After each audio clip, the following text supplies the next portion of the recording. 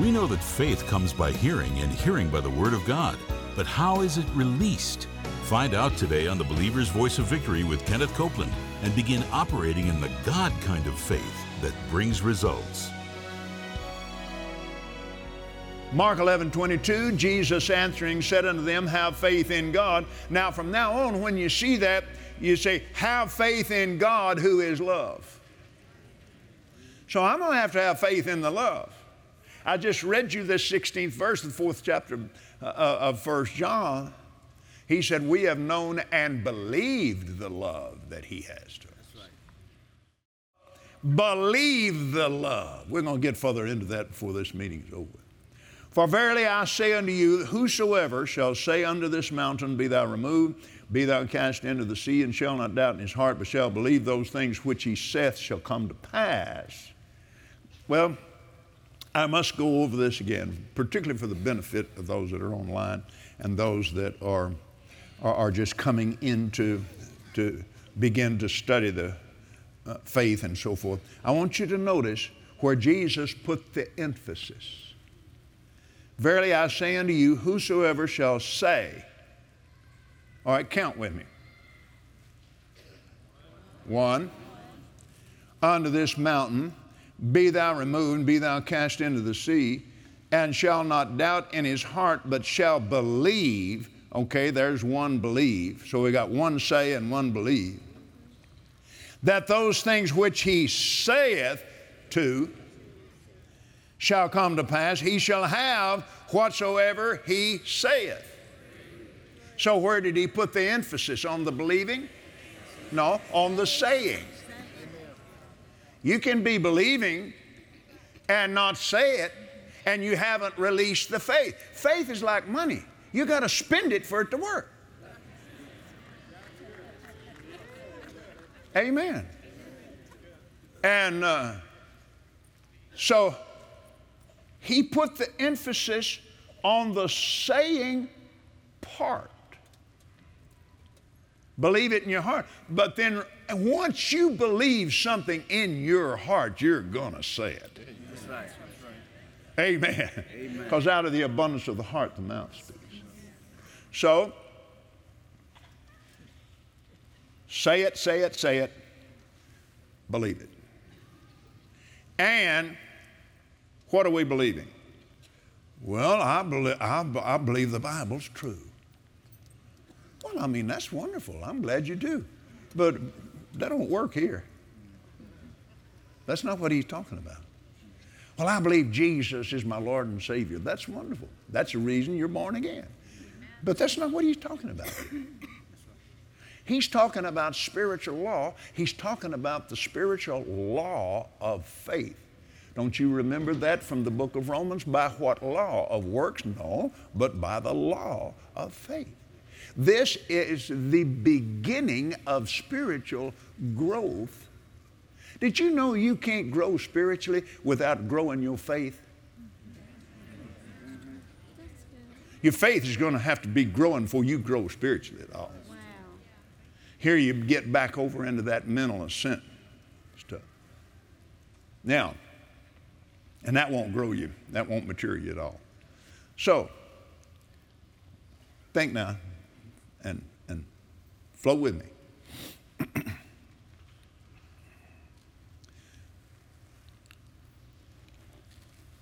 Have faith in God who is love.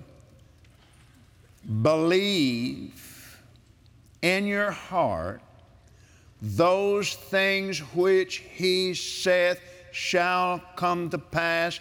He shall have whatsoever he saith. The beginning of spiritual growth is when you realize and have revelation of the fact that these are spiritual laws. This is not sometimes it does and sometimes it doesn't. That's right. You see, a spirit who is God created all matter. And it was the spiritual force of faith released in His Word. By the Holy Spirit, then, all matter came to be. Now, that released into being physical laws. Say it, the laws of physics. Laws that govern the physical realm were created by higher law that governs the spirit and physical realm. We were born from above.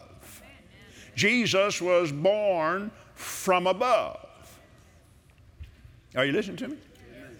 The new birth comes to pass because of the spiritual law that governs it. Simply put, you believe in your heart, not the mind, not the head. You believe in your heart that God raised Jesus from the dead, and you confessed with your mouth, Jesus is Lord. For with the heart,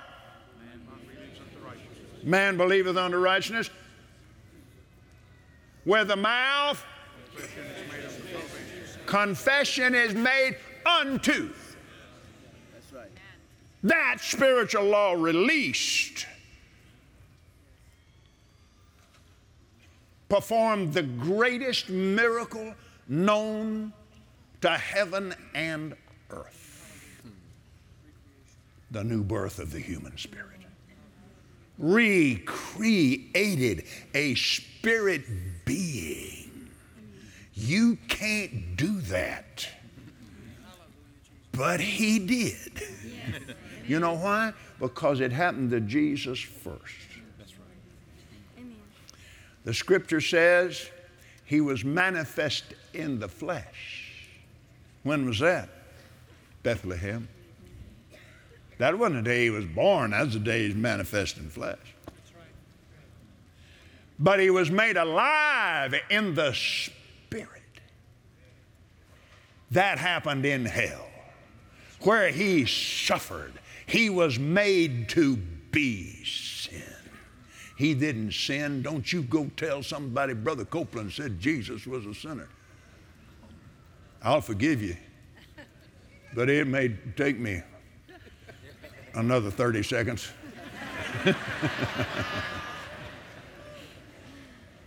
No.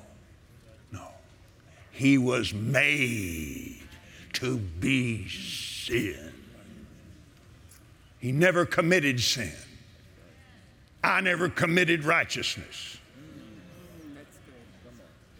He was made sin with my sin, and thank God the moment I received the new birth, I was made a new creature, and I received His righteousness. Now, if you wanted some goosebumps, that should have done it right there. In fact, what is it Brother Moore said? My goosebumps is double parked, brother. Hallelujah. That's when He was born again. He's the first, say first. Not the only. Say it, not the only, but the first, born from the dead. And again, when He bringeth in the first begotten. And again, He will be a son to me. And again, I will be a father to Him. For the biggest part of 3 days and nights, Jesus was lost.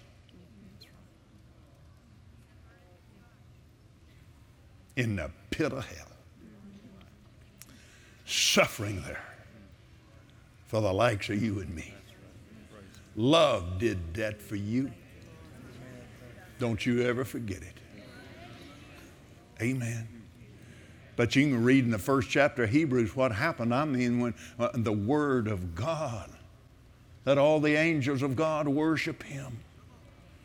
Amen. God called Him God. Those words went down into the bowels of this earth, into the deepest part of hell. No man but Jesus has ever borne all of hell. That would be unjust. But Jesus bore it all because He bore all sin.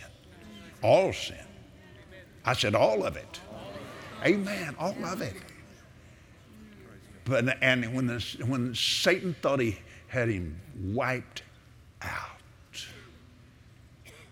Read it in the 22nd Psalm. It's described in the 22nd Psalm.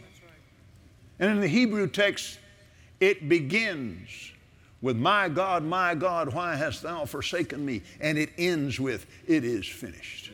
Now, what they heard on the cross was Jesus locking on to that psalm. He locked onto that psalm and every other psalm and every other scripture about Himself, and He locked onto it, and He went into hell and He suffered there, but He never turned loose of the Word. He never quit praising God. That's what you and I need to learn how to do. He never quit praising God. He just kept praising God. All that hell tried to do, I mean, they hurt Him. They hurt Him. They hurt Him bad. Bad, bad, bad. There are no words in the human vocabulary to describe. He didn't look like a man anymore. He was so twisted and marred, He didn't look like a human. That began while He was still hanging on that cross. That's right. That's right. Yes. But all of a sudden, those words, the power, the power of the Spirit of the living God, the one who hovered over little Mary. Yes, sir. Yes. And a holy thing was conceived. That same Holy Ghost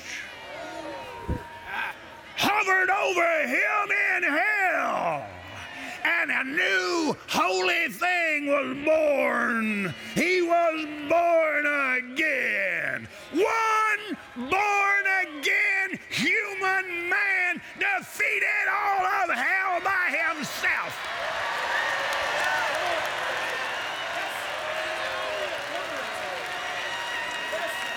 That's our big brother. We have His spiritual DNA. We've got the same Holy Ghost. We have a measure of the same faith.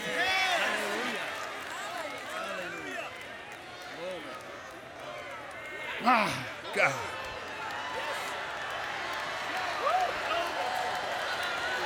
Hallelujah.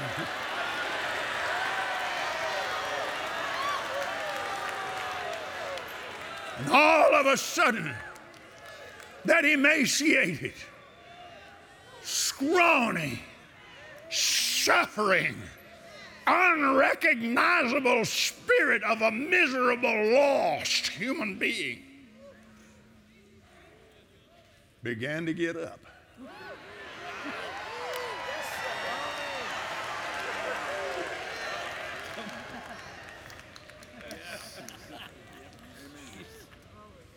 That's all it took. I mean, demons bouncing off the walls of hell. That place shook. In the upper region of Sheol where paradise was. See, the Scripture paints a picture in the book of Hebrews. Adam's sin went all the way to, but not including, the throne of God. Jesus said, no man had gone up to heaven. Now that refers to no man, talking about men and women, hath died and gone to heaven. 2 men have gone to heaven, but they haven't died yet. They're still in their natural bodies.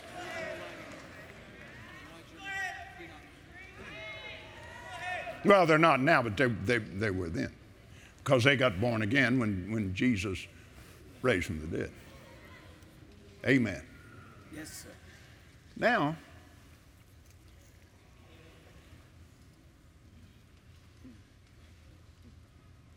no, sir. No, sir. I said it right the first time. They still have their physical bodies. They haven't died yet. They're going to. The two, Enoch and Elijah. Ain't that sweet?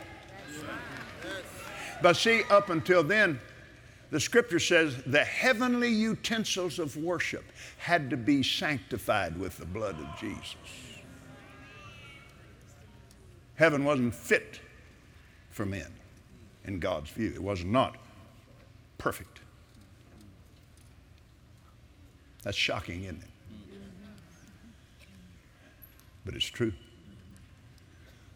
So, what was the bosom of Abraham, or the upper region of Sheol or hell?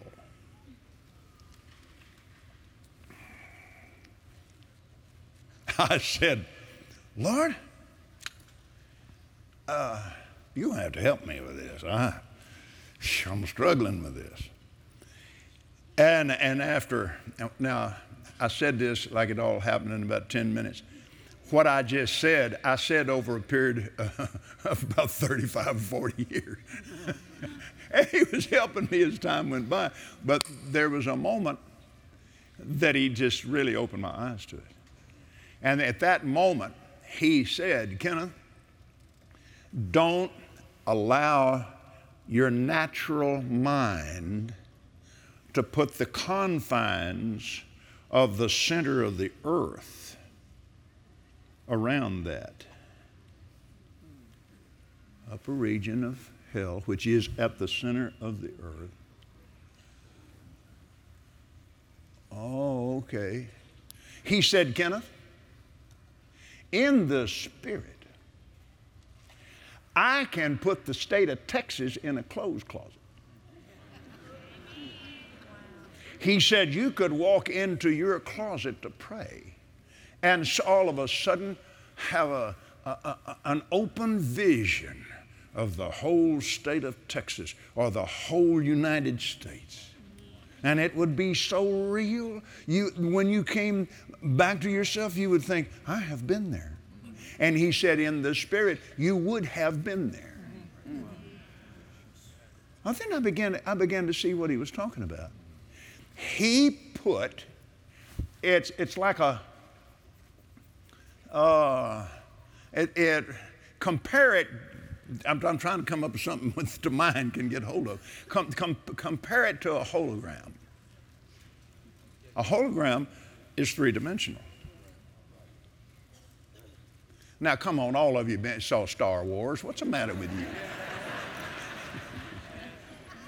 Well, paradise was a mirror of heaven itself. They were in heaven. They were actually located in the upper region, the protected region of hell, where there was no suffering, there was no torment. But you remember when Abraham spoke to the rich man in hell? Now, how did that happen? Abraham was looking into hell through a spiritually allowed portal. All those folks were not looking into hell. No. That's the reason you don't get much revelation of it in the Bible. You get less than that revelation of heaven, because you get to looking at that and makes you want to go now. And you have every right to go now. You've already been lifted up and seated with him in heavenly places. And the scripture very simply says you're a citizen of heaven right now. Right now. Your spirit is seated there right now. And the more you get your heart and mind on heavenly things, the more powerful you become.